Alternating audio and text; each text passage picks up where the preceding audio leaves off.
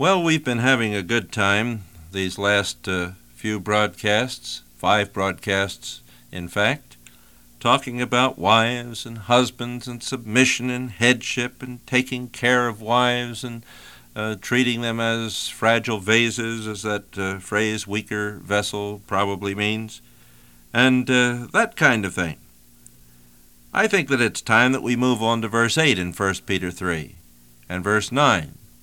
I don't know whether you've ever realized that this whole discussion of the husband and the wife is then summed up in kind of a summary statement. A statement that really has a lot to do with our lives one toward another. Let me read those verses, then go back, pick up a little bit on verse 7, and kind of tie them together and give an introduction to what we're going to look at for a number of weeks now, or a number of broadcasts now in those 8th and 9th verses. Peter says, to sum up, let all be harmonious, sympathetic, brotherly, kind-hearted, and humble in spirit, not returning evil for evil, or insult for insult, but giving a blessing instead. For you were called for the very purpose that you might inherit a blessing. Well, that's a wonderful summary of this discussion of the husband-wife relationship. Everything harmonious, sympathetic, brotherly, kind-hearted, and humble in spirit. That's the way a marriage ought to be. That's the way a Christian marriage ought to look. He says in verse 7, live with your wives in an understanding way. If you really understand the woman, take the time to research her, to know what makes her click and tick, and to live with her according to knowledge rather than ignorance. As with a fragile vase, treat her that way with care and with gentleness and tenderness. Then he goes on to say, grant her honor as a fellow heir of the grace of life. The two of you are those to whom God has given life and given the opportunity to bring life into this world. And together you share this wonderful blessing. And do these things so that your prayers may not be hindered. A family cannot pray very well together if they're not talking well together, if they're not walking well together, if they're not living well together. So, in the light of that, let's look at this summary. Let all be harmonious. I suppose that word puts it right in one fell swoop where it needs to be. Harmony in the home. Let all be harmonious. Is your marriage harmonious? Oh, you say, that's what I really wish it was. No harmony in our marriage, nothing but discord. Nothing but cacophony. Sounds that clash and clatter and make all kinds of growling noises as you think about what our marriage is like, and you would have to express it on the keys of an organ. Cacophonous, not harmonious. Well, it's time that marriage was brought into a harmonious state. If you know Jesus Christ as your Savior, there's no reason for cacophony. You can make sweet music together, the two of you. You can have harmony. Not only harmony in attitudes, but harmony actually in the way that you live day by day, in your actions. Harmony. That's what every marriage needs. Companionship depends upon harmony. And we were made to be companions. That's the fundamental concept of marriage, you know. It is a covenant of companionship. Sex is not the fundamental element in marriage. There's nothing wrong with sex. God himself made it. The devil didn't make sex like some Christians seem to think.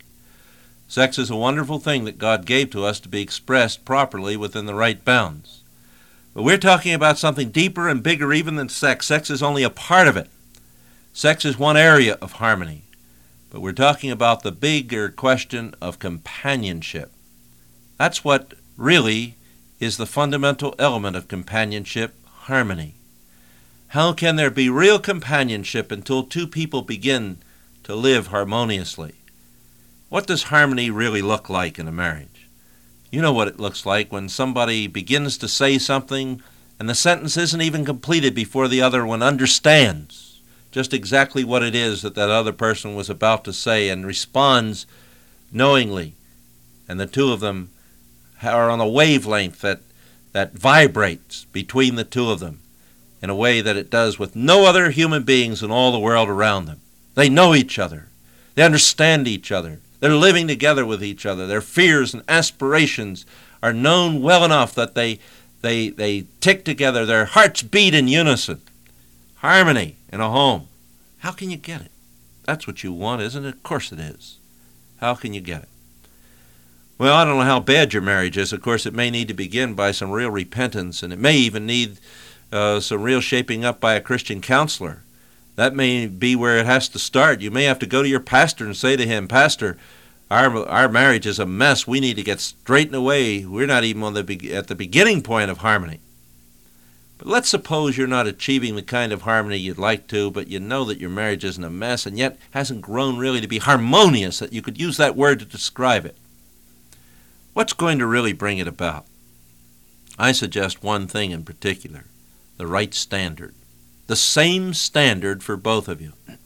You see, what brings about discord in a family, where people are at each other's throats, or where they just plain can't get along, or where they disagree on so many things, is because the two in the marriage are asserting their own wills and their own ideas and their own authority. You see, when a husband is the head of his home, he's not just some kind of unlimited head, for example, as we were seeing a couple of broadcasts ago, but his headship is conditioned by the kind of responsibilities and privileges and the sphere of activity that God has outlined in the Scriptures.